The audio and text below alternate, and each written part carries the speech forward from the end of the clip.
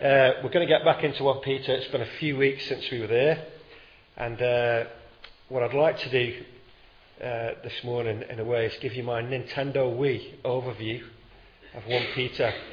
For those of you who don't know what a Nintendo Wii is, this is the game that children play where you have a remote control, and when you move the remote control, the little characters on the screen do what you do. It's amazing technology.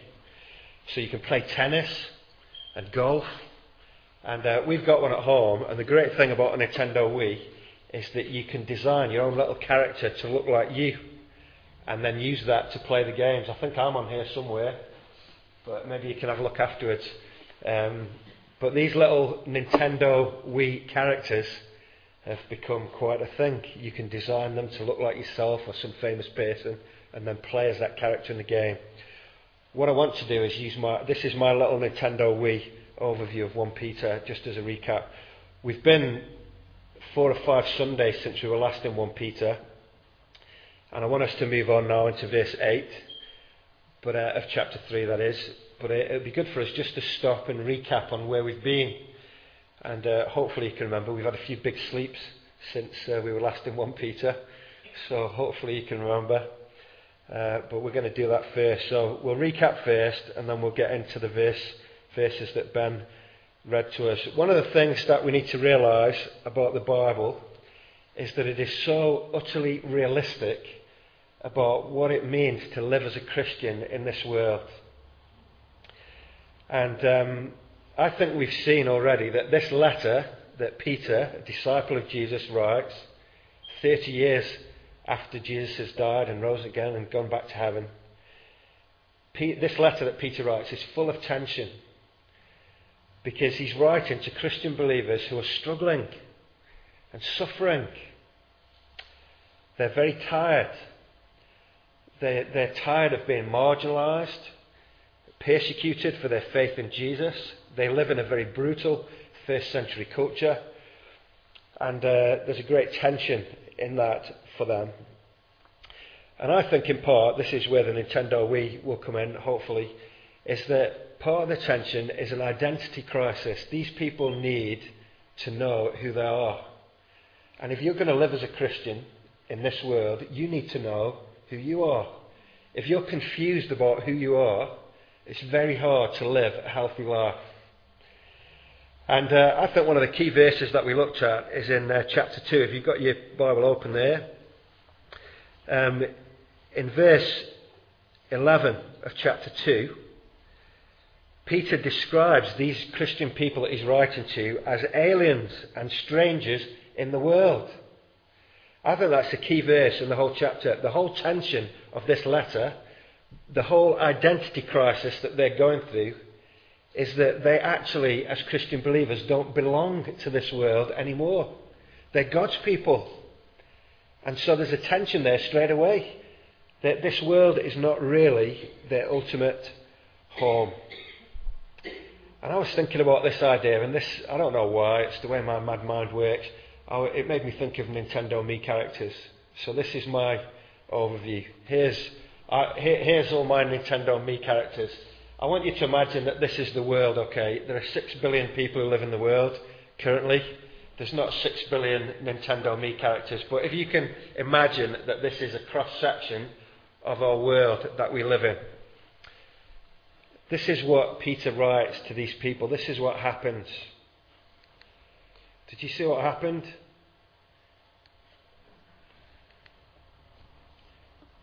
The first thing we need to learn is that God is calling people out of the world and to himself. Did you see that? There's the world. God is calling people out of the world. I don't mean by that they disappear. We'll see a parallel truth as well in a minute. But I want you to see, Peter is writing to people here, and the basis of their tension and struggle and identity crisis is that the living God has called them out of the world. That is great good news, but it has a lot of tension and struggle with it. There's a lot in this letter about God calling people. Just turn with me to chapter 1. just over the page, and you'll see in verse 15, Peter, just in passing almost, says, just as he who called you is holy, so be holy in all you do. That's chapter 1. In chapter 2 and verse 9, over the page, get these verses. Peter writes them and says, "But you are a chosen people, a royal priesthood, a holy nation, a people belonging to God, that you may declare the praises of him who called you out of darkness and into his wonderful light." So it's there in chapter 1, it's there in chapter 2, it's there later on in chapter 2 as well. Verse 21, Peter says to them, "To this you were called." It's there in chapter 3, in the verses that Ben read to us. In verse 9, Peter says again, "Because to this you were called." Peter seems to go off the boil on this subject in chapter 4, because it's not there in chapter 4, but in chapter 5, he sums it all up at the end of the letter in verse 10 of chapter 5, when he says, "The God of all grace, who what? Who called you to his eternal glory in Christ." So I would say that this idea of God calling people to himself out of the world, it's a theme that runs all the way through this letter. There's 5 chapters, it's there in 4 of them. And I think it's there in chapter 4, even though he doesn't say it. This is very personal, isn't it? God calls individual people to himself. There is a very real sense in which the living God calls people by name. He knows you, he cares for you, and he calls you to himself. I want you. Jesus said it, didn't he, when he came into the world? "Come, follow me." Calling people to himself.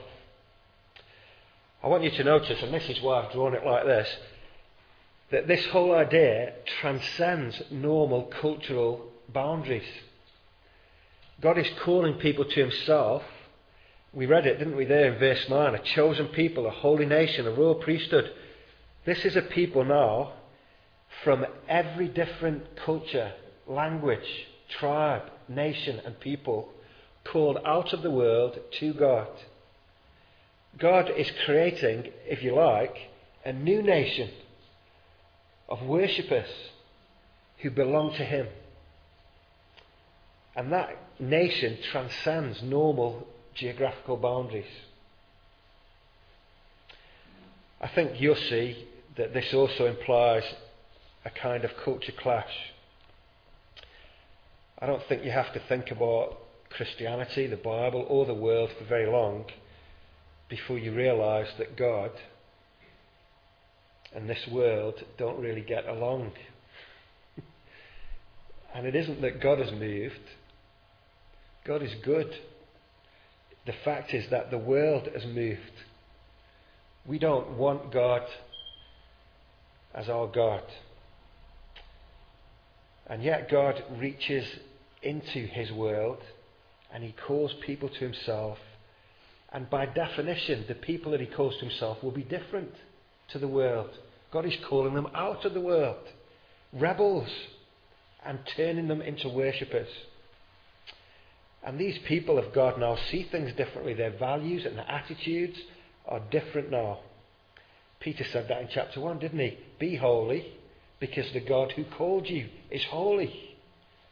So there's a culture clash straight away between this new nation of worshippers and the world that they've been called from. I want to just say this as well in passing. This is not like the X Factor or Britain's Got Talent. It isn't like God is Simon Cowell in the sky looking into the world for who are the most talented, best looking, great singers. And when he sees someone who can't quite sing, he just goes, don't want you. This isn't a talent show. Peter says this in chapter 5, the God of all grace. The amazing thing is that God is calling broken, sinful, failing, unworthy people to himself to be part of his family. He isn't waiting for people to pull up their socks and then saying, I'll have them, I'll have them, I'll have them. The great good news of the Bible is that God calls sinners to himself. So this is not X Factor. This is all down to God's undeserved kindness. A world that doesn't want him, God reaches into and calls individual people to himself. And ultimately, of course, it's all because of Jesus. God has sent Jesus into this world to wear human flesh, to live the life we couldn't live, to die the death that we do deserve, to pay our debt, to bear the consequences of our sinfulness, to stand in our shoes. What an amazing message that is. That God comes in Jesus to make peace and call rebels to come home. So Peter's writing to these Christian believers to remind them of who they are. Why do I say it's an identity crisis then?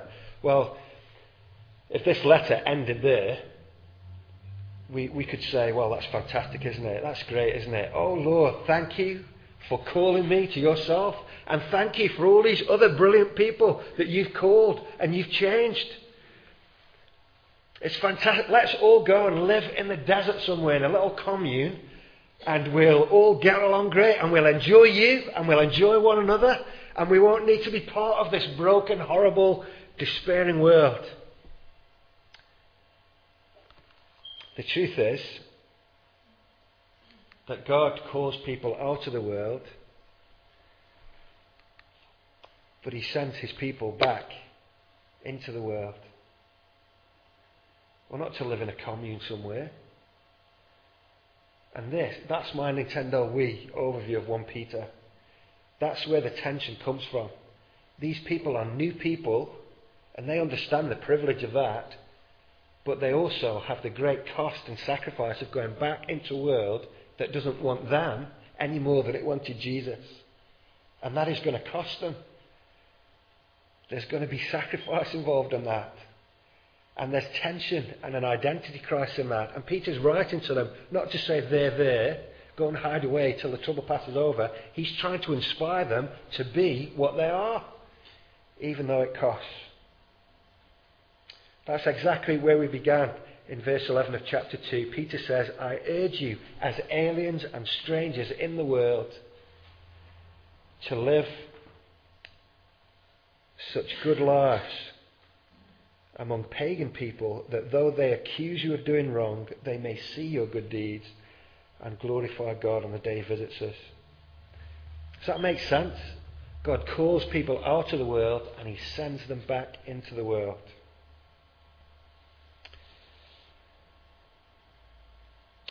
I think this agrees with the whole tenor of the Gospels and Jesus' words and teaching with his disciples, doesn't it? I've said this to you before. Right at the beginning of John's Gospel, Jesus said to some fishermen, they said to him, where do you live? And Jesus said, come and see. And it says in John, they went and spent the day with him. And they were so intrigued and drawn and attracted to Jesus that they ended up following him for the rest of their lives. At the start of the Gospels, Jesus says, come and see. By the end of Matthew's Gospel, what's Jesus saying to them? On the Mount of Olives, after the crucifixion and resurrection, Jesus says to them, not come and see, but go and tell. That's the whole theme of the Gospel, isn't it? Jesus comes into the world and says, come to me. And then he sends them back out into the world to speak of him. You can read in John's Gospel the whole sort of chat that Jesus has with his disciples in the Last Supper. And is it not throbbing with this sort of idea? He says to them that the world will hate them like it hated him. The whole theme of that letter is It's going to be a struggle for you, but take heart. I've overcome the world, and so will you if you keep your eyes on me.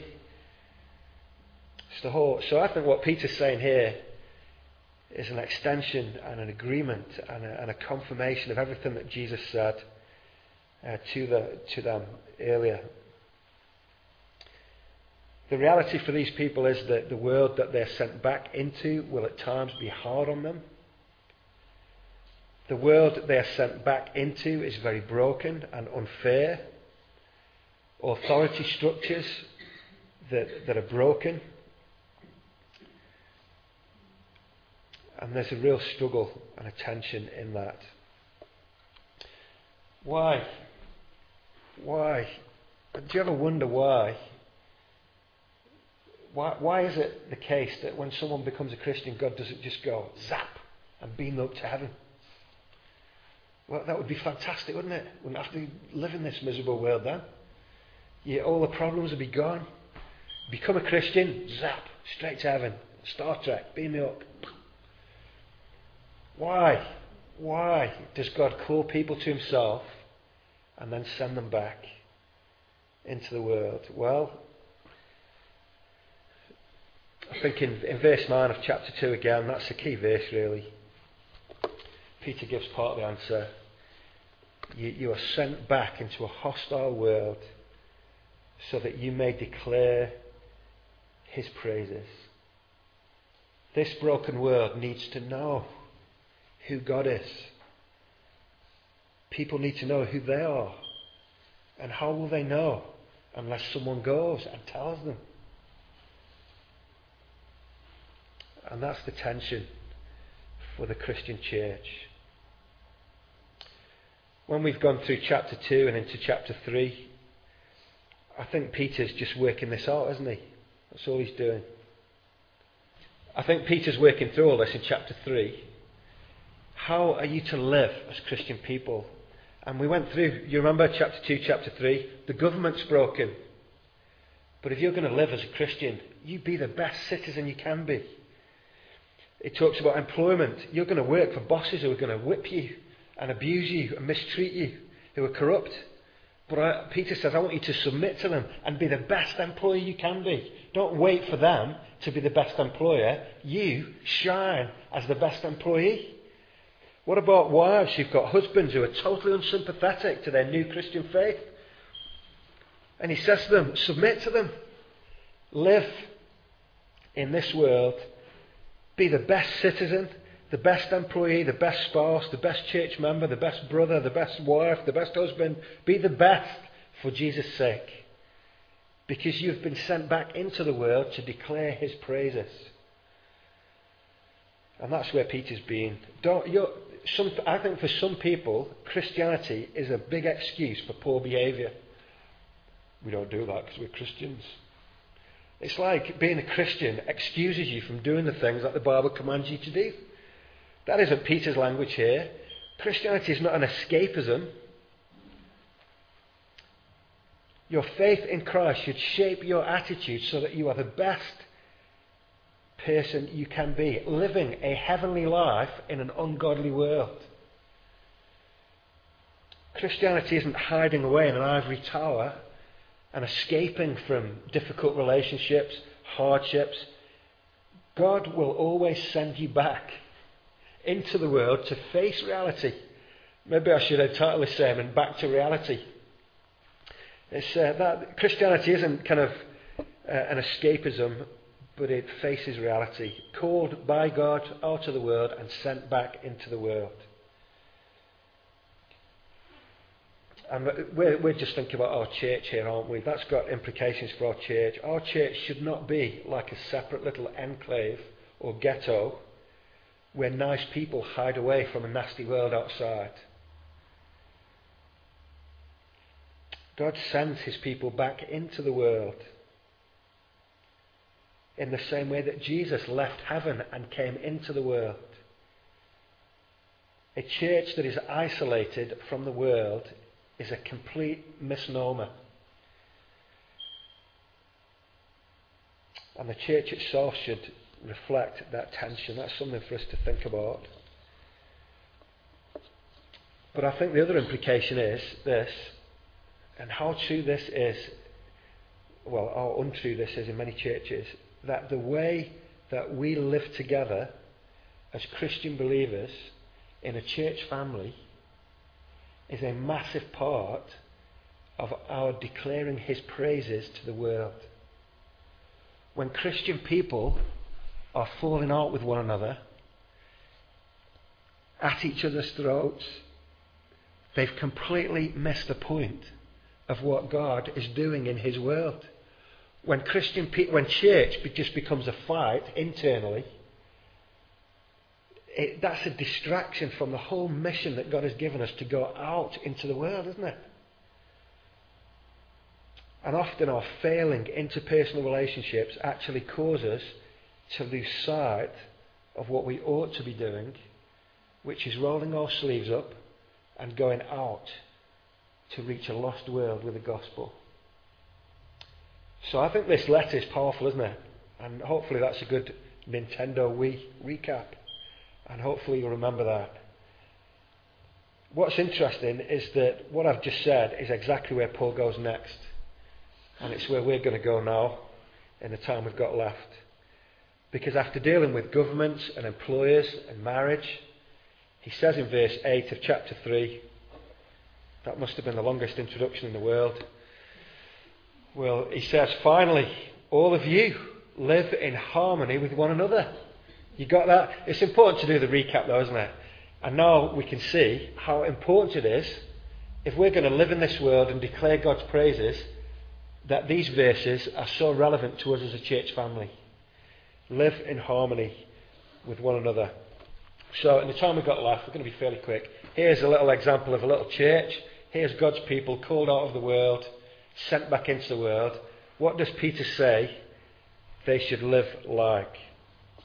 The world should see a radical, different community of people. And I want to just linger in verse 8. There are 5 things here in verse 8. Live in harmony, be sympathetic, love as brothers, be compassionate and be humble. We're going to just deal with those 5 today.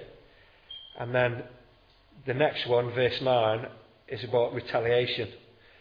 And I think that's a big subject, so we're going to deal with that next week. And Psalm 34 and the verses.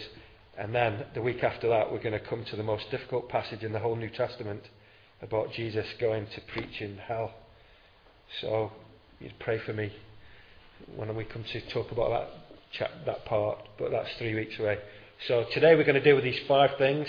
Next week we're going to talk about this whole subject of retaliation, and then we'll get into the rest of the chapter. So you can study that at home. So here's my first, well, it's Peter's first thing, live in harmony with one another. Just 5 things. Let's skip through them one by one and then we're done. How are we doing for time? Yeah, we're okay. Live in harmony with one another. What does Peter mean by that? I think this phrase that Peter uses, he's writing here in Greek. And the Greek word that he uses for living in harmony, it really means literally, be of the same mind.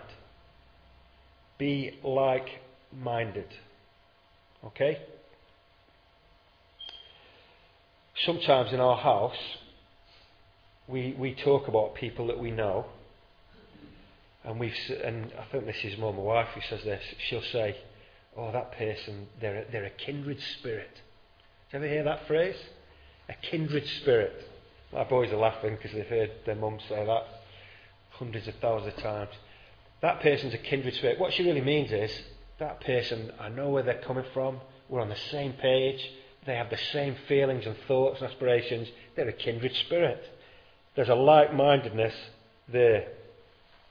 And it's a joy to be with people who are kindred spirits, isn't it? This is interesting because actually we're all different. And I don't have to really say that, do I? You know that. We're all different. Every single human being is unique. Even these Nintendo Miis are all unique. There's one on there, he's not here today, there's one on there that looks just like Shane. But we'll have to show him next week. We're all different. Different shapes and sizes. Different attitudes, different backgrounds, different issues we struggle with. We're all different. And this is really interesting. I often wish that you were all like me. I don't really. But that would be so boring, wouldn't it? We're all different. If you were involved in some kind of cult, the challenge would be to make you all the same. The issue there is conformity or uniformity. We all are the same. That's not what Peter's talking about here. He's talking about people who are different, but who have the same mind. They're on the same team. They're on the same page.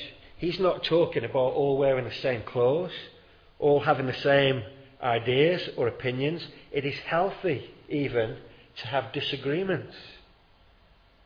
But when it comes to the essential things, there's a like-mindedness that means that we can put our secondary differences to one side, even celebrate them and enjoy them for the sake of being like-minded when it comes to serving and following Jesus and living out the gospel. I think many churches try to co-opt people into being all the same.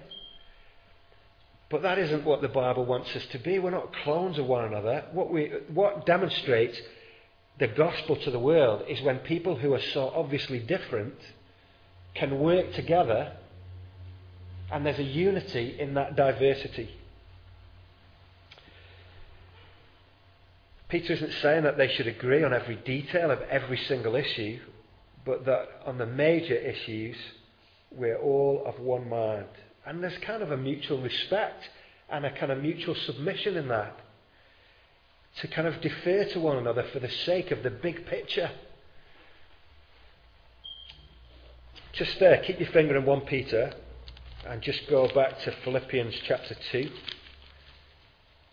Philippians chapter 2.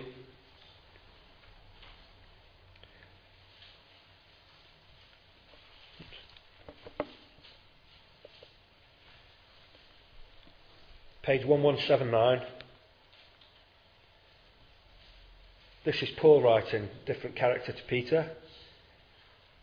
And this is what he says to some Christian believers in Philippi. He says, if you have any encouragement from being united in Christ, this is chapter 2, verse 1, if any comfort from his love, if any fellowship with the Spirit, if any tenderness and compassion, then make my joy complete. How?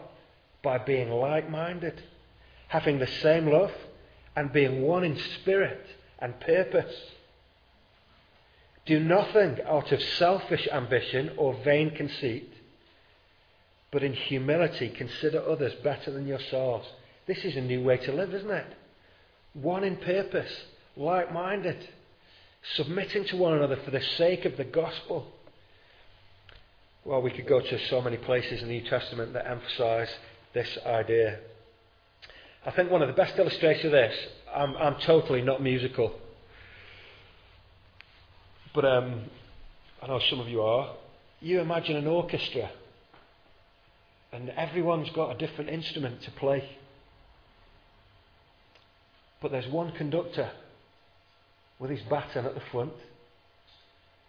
It would not be fun to go to the musical in the theatre and listen to 50 oboes, or playing the same note, boom, boom, boom, or 30 tubas, or even worse, 20 piccolos. Is that what they're called? What you need is all of that diversity to be playing the same, with the same mind and the same purpose. And what happens? You hear harmony, and every instrument plays its part, and when they're all kind of blended together, it sounds fantastic. Isn't that a great picture of what a church should be? There's one conductor. His name is Jesus. And we're all different. We have different instruments to play. We're all different. But when we play under his leadership and guidance, there's a harmony and a blend. That's what Peter means here. Live in harmony with one another. Be like-minded. It's like playing team sport, isn't it? I'm not musical, but I do like football. It's great to play in a team. I wish, I'm getting too old now. The smell and the kind of camaraderie of playing the team and running out, the click of the football boots on the car park as you run up onto the pitch, and to feel that you're playing a team. If everyone in the team played left back, the team would never win a game. Everyone in the team's got a different job. But when you play together, you're kicking the ball in the same direction, hopefully. And you're all going in the same direction, different people, different personalities, and the exhilaration of going in the same direction is tremendous. Is that your experience of church? I think many people's experience of church is very much the opposite to that. Stifling, narrow-minded, judgmental. We don't want to be that kind of church. I think it was Augustine, very early in church history, who coined this phrase, probably in Latin, but I'll read it in English. He said this: in essential things, unity. In non-essential things, liberty. In all things, love. Isn't that beautiful? In essential things, unity. In non-essential things, liberty. But in all things, love. Sometimes we get uptight about things that really don't matter.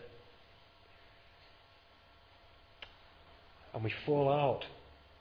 And some churches fall out over the colour of the carpet, the style of the curtains, in essential things, unity. In non-essential things, liberty. And in all things, love. Maybe as a bit of homework, you could read the book of Acts.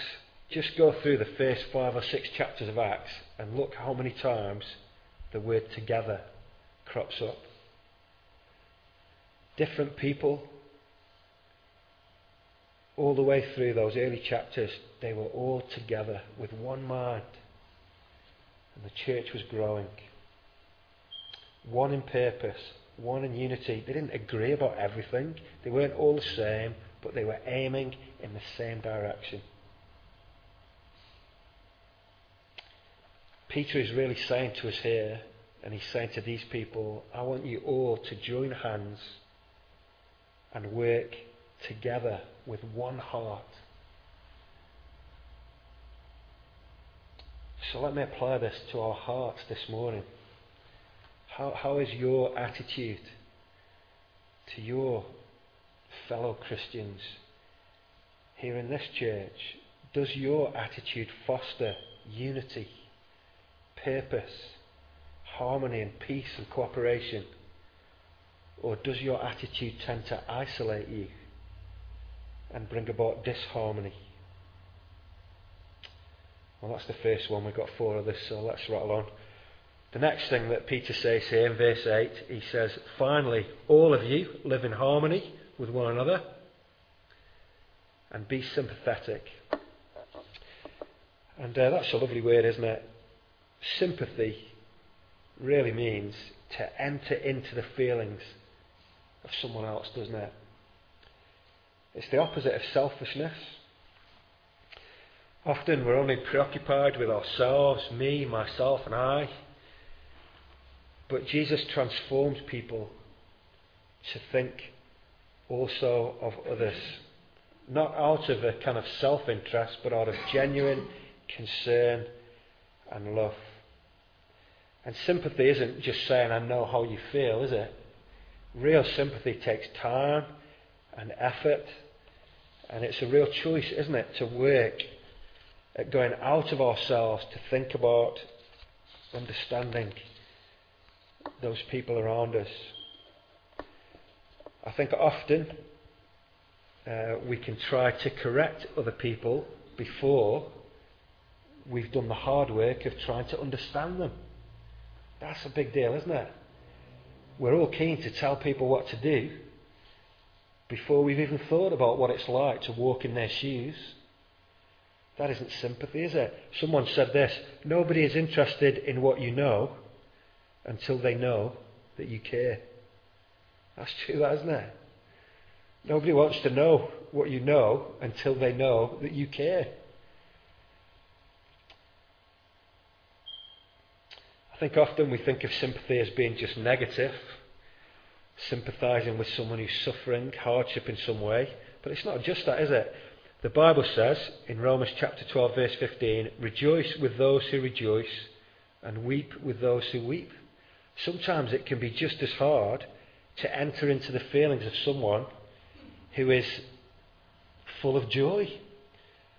Often the problem is that we've got petty jealousies. You know, someone else has a really great piece of news and we think, so what for them? That isn't sympathy, is it? I wish that was me, honestly. So we think of sympathy as kind of sympathising with someone in their sufferings. Real, true Christian sympathy is about being able to sympathise with someone in their joys as well as in their sufferings. We often say that with our kids at home, you know. It's not fair, they've got that and I've not. It's like, be pleased for them.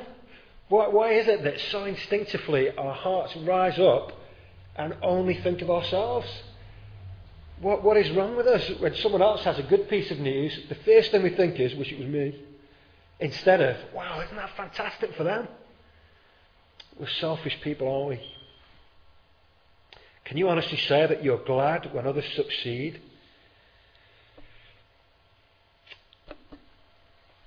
Just one last point on this idea of being sympathetic as well then.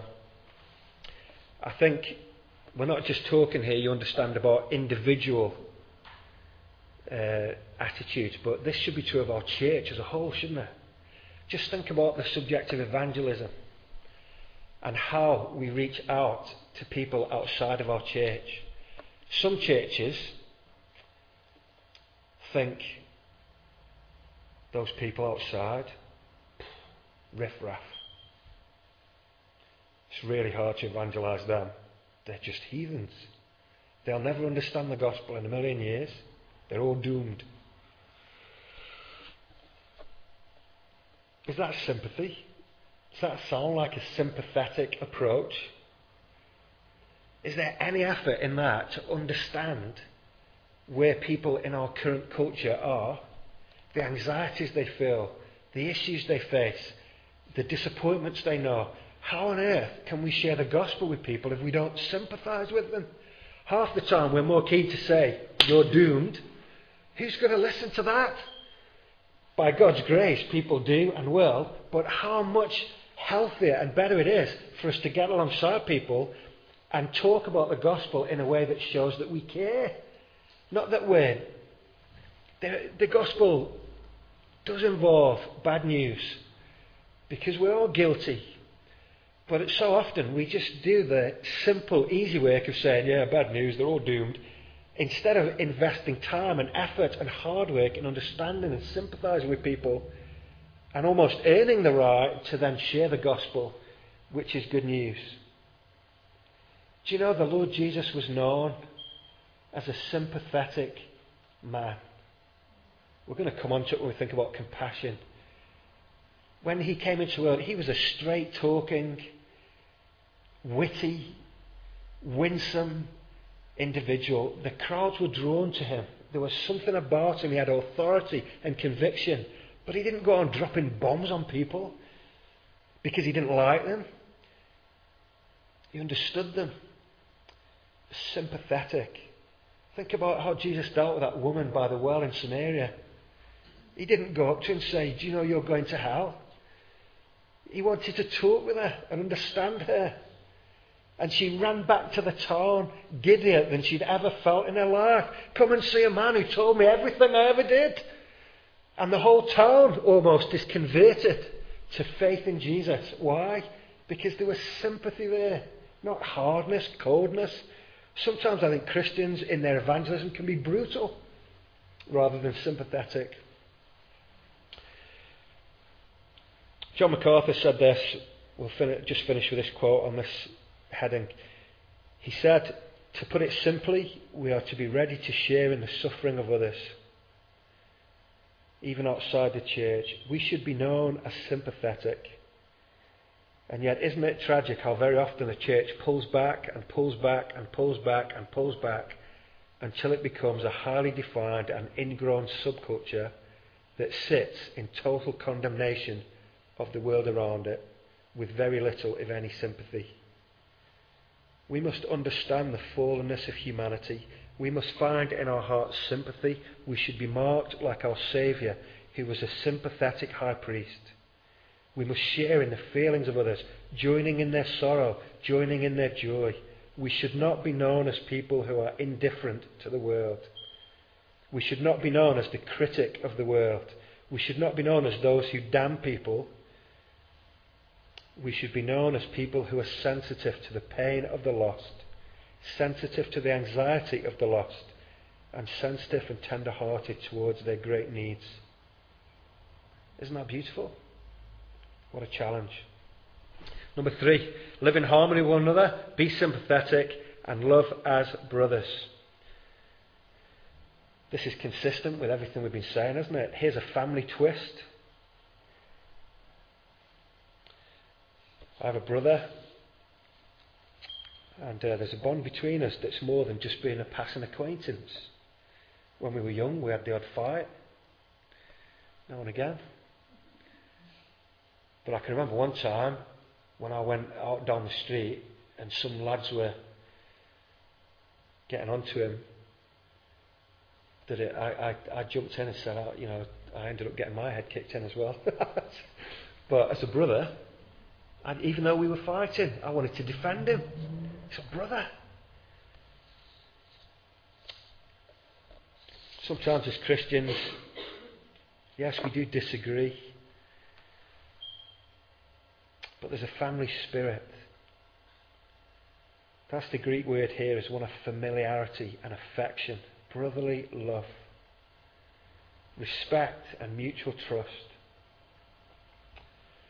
I've told you before, some of you know that I run a business, and my ex-business partner also became a minister of a church, Paul Howell, some of you know him.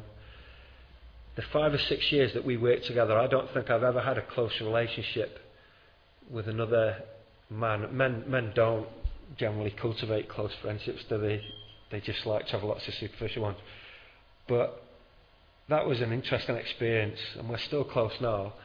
The number of times we've gone into an office and shut the door and metaphorically knocked 7 bells out of each other. We are so different as people. But underneath all of those arguments and frank talking was a mutual respect and just the knowledge that the other person wasn't going to do something to get one over on you. There was a trust there and a respect there that actually liberated us to be honest with one another.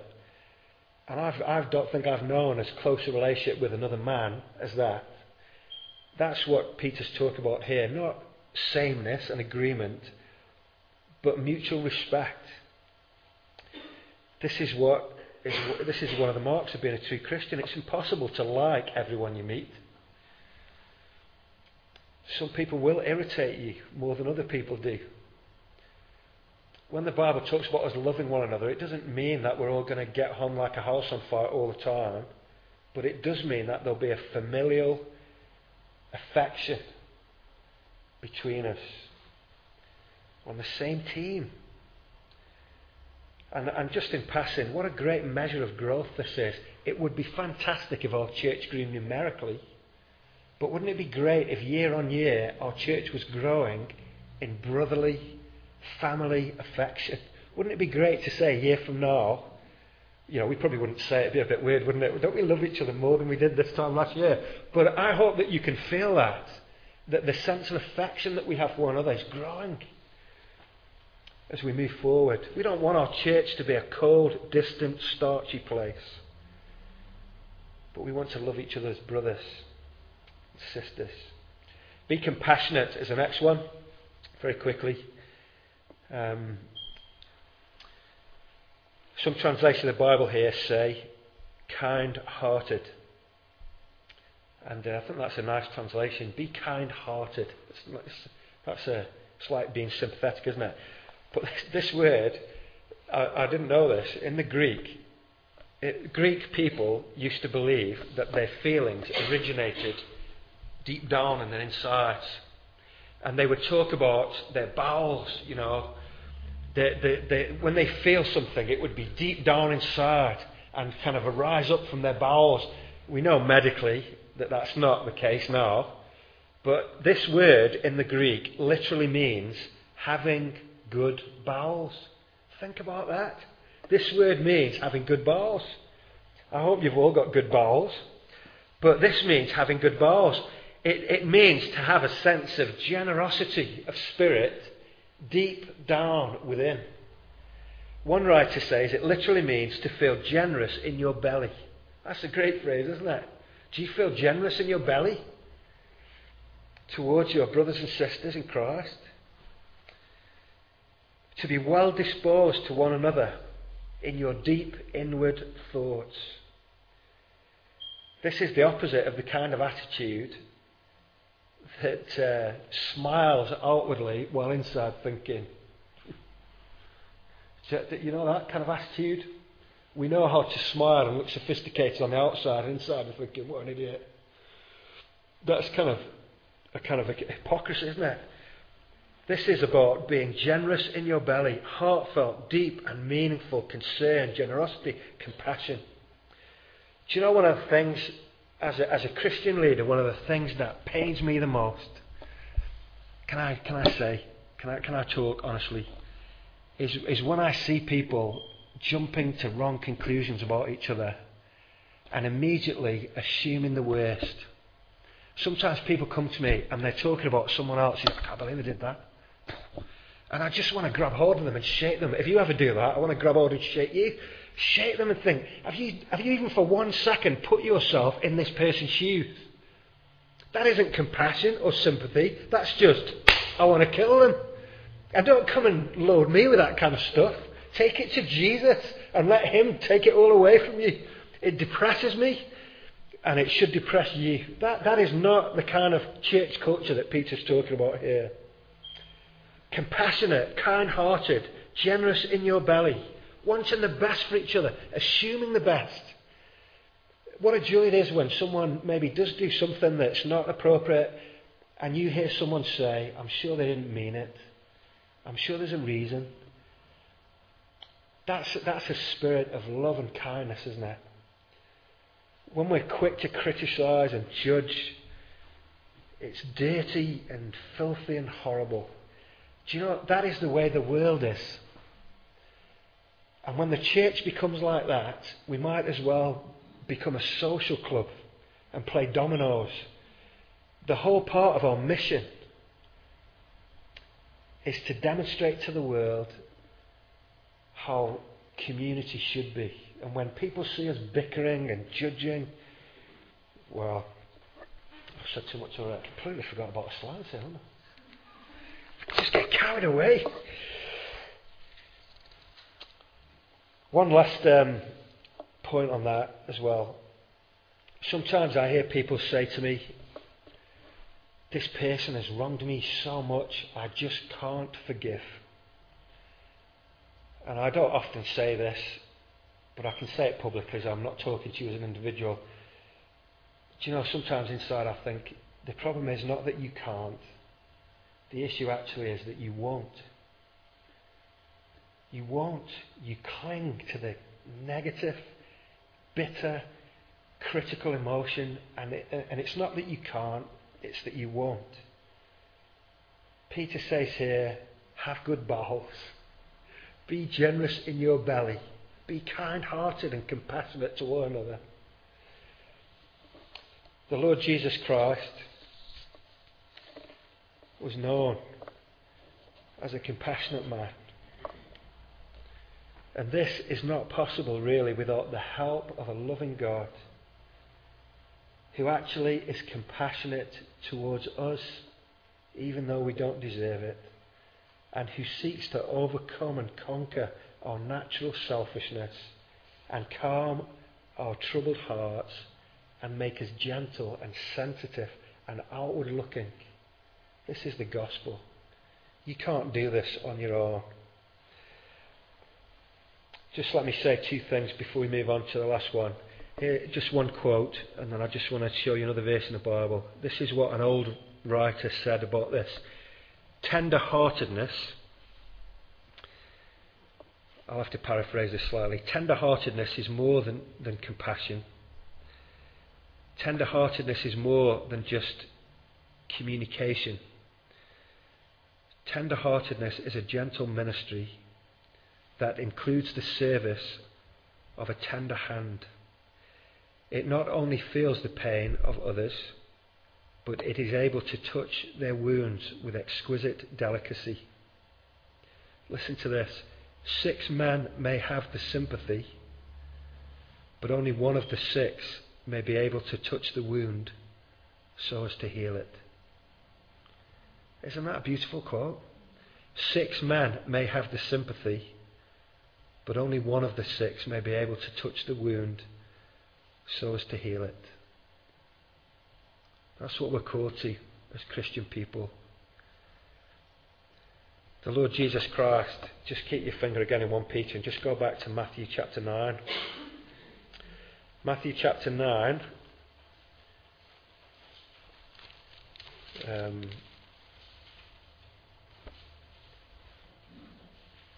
And page 974.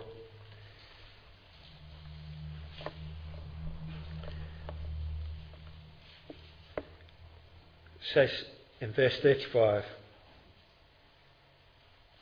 Jesus went through all the towns and villages, teaching in their synagogues, preaching the good news of the kingdom and healing every disease and sickness. When he saw the crowds, he had compassion on them because they were harassed and helpless like sheep without a shepherd.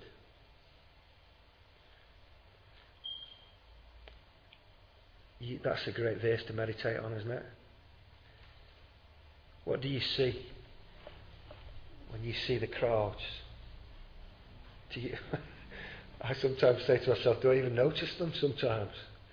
What do you see when you see the crowds? When you go into Rotherham or to Meadowhall, what do you see? When Jesus saw the crowds, his bowels were good. He had compassion on them. He was generous in his belly. He didn't come to condemn them. He came to be sympathetic and to show them what they needed to know. They were harassed and helpless like sheep without a shepherd. Victims who needed so much help and care. Okay, we're done. The last one, be humble. I think you'll agree with me in this, that this one perhaps is the key to all the others. Do you think? Pride is the greatest, ugliest, strongest enemy to everything I think I've been saying. When we live as if it's all about me, things will always begin to fall apart. Pride worries about what others think of us and leads us to pretend that we're something that we're not. Pride never wants to stand correction or be thought of as weak, so stops us from being teachable and able to learn. Pride is always urging us to rely on our own intelligence and willpower rather than on God. Pride makes us jealous of other people who have what we want, or smug when we've got what they want. The gospel should help us to recognize our own weakness and limitations. It should make us teachable. The Greek word for humble here means not rising far from the ground. What a lovely image that is. Do you know, some of us are so far off the ground, on top of our great big high horses, that humility is impossible. Where there's pride, there'll always be trouble. And it's the greatest, most clinging weed of sin and selfishness. And when pride comes into a church, and that root of bitterness and ugly, divisive disharmony. The gospel is the only thing that can bring us low through Jesus. Here's another quote from John MacArthur. Where do we see these lovely qualities scintillating most brightly? But in the radiant beauty of the Lord Jesus himself as he walked this vale of tears. He was meek and lowly of heart, loving the unlovely with a compassion that drew forth his pity and his power to relieve. He was gentle with the fallen. He was gentle with women. He was gentle with children. He cared about broken hearts and broken lives and broken homes. Like the river that flowed out of the Garden of Eden, his tears traced out his profound sympathy for all.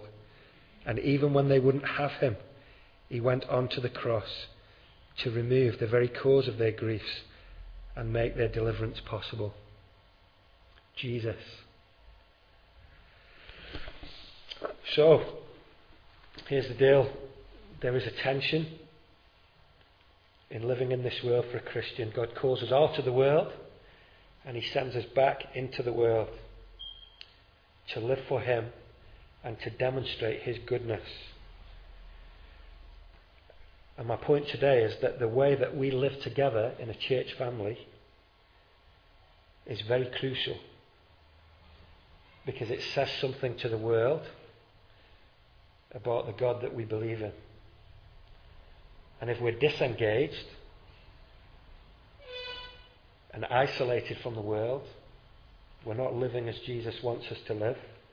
And if we're bickering and falling out with each other, we're not living as Jesus wants us to live. Did you notice that Peter doesn't give them a list of things to do? You notice that? What makes a great church? Peter doesn't say, this is what you need to do. All these different things in your program. Do you know what the most crucial thing is? Not what you do, but how you are. He doesn't give them a blueprint to follow, but he gives them a series of attitudes to cultivate. I think these verses are a great description of the individual qualities that the Holy Spirit would cultivate in our lives. But will you join me in praying that these qualities would be our experience as a church family, and that God himself would work these traits into our hearts corporately, so that this church would have a spirit and a tone and an atmosphere about it that is radical, that when the world sees it, it's provocative and winsome, and will draw them to find out more about the God that we love and serve. Amen.